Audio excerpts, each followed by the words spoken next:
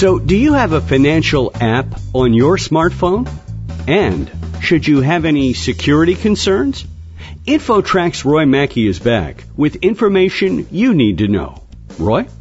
Thanks again, Chris. Our guest is Bankrate.com senior analyst Robert Barba. And Bankrate recently conducted a study of Americans who have financial apps on their phones.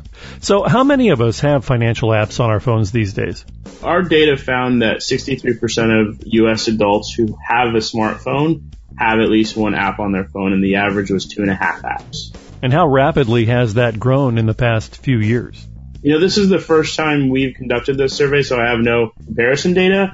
But suffice to say, in the decade since its launch, mobile banking has become a very popular way for consumers to connect with their money and their banks.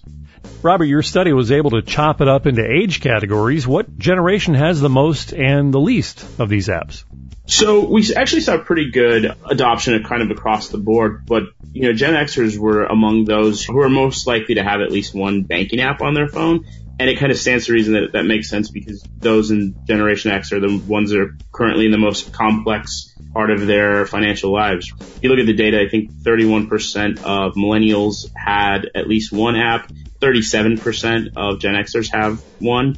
I mean, it just speaks to kind of where those folks are in their lives. Of course, it tended to trend lower for older generations because that's just the way technology tends to. At the same time, though, there is adoption, right? Because customer service is something that people value at all ages. And just to clarify, because it does get confusing sometimes, millennials are considered to be age 18 to 37. Gen Xers are age 38 to 53. And then baby boomers are probably more familiar. They're age 54 to 72.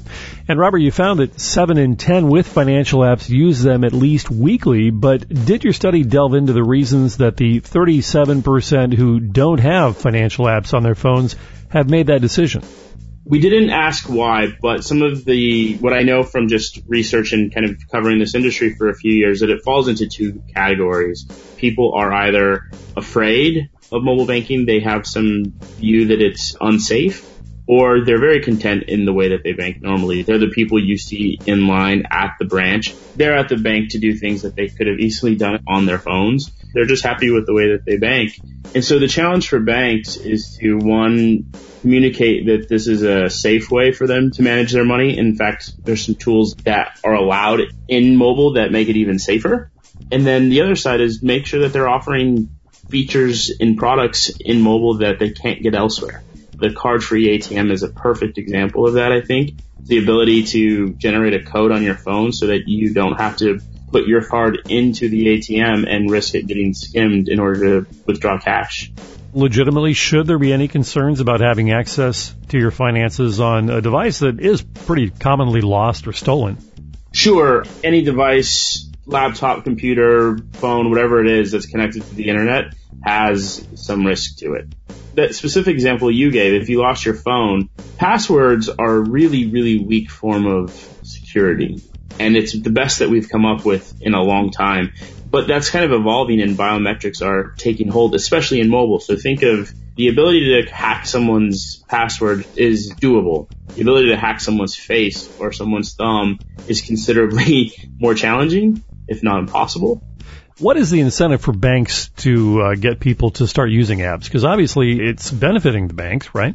Yeah, I mean, banks would say that they want to make sure that they're allowing their customers to bank on their terms, whether if it's in the branch, if it's online, if it's mobile.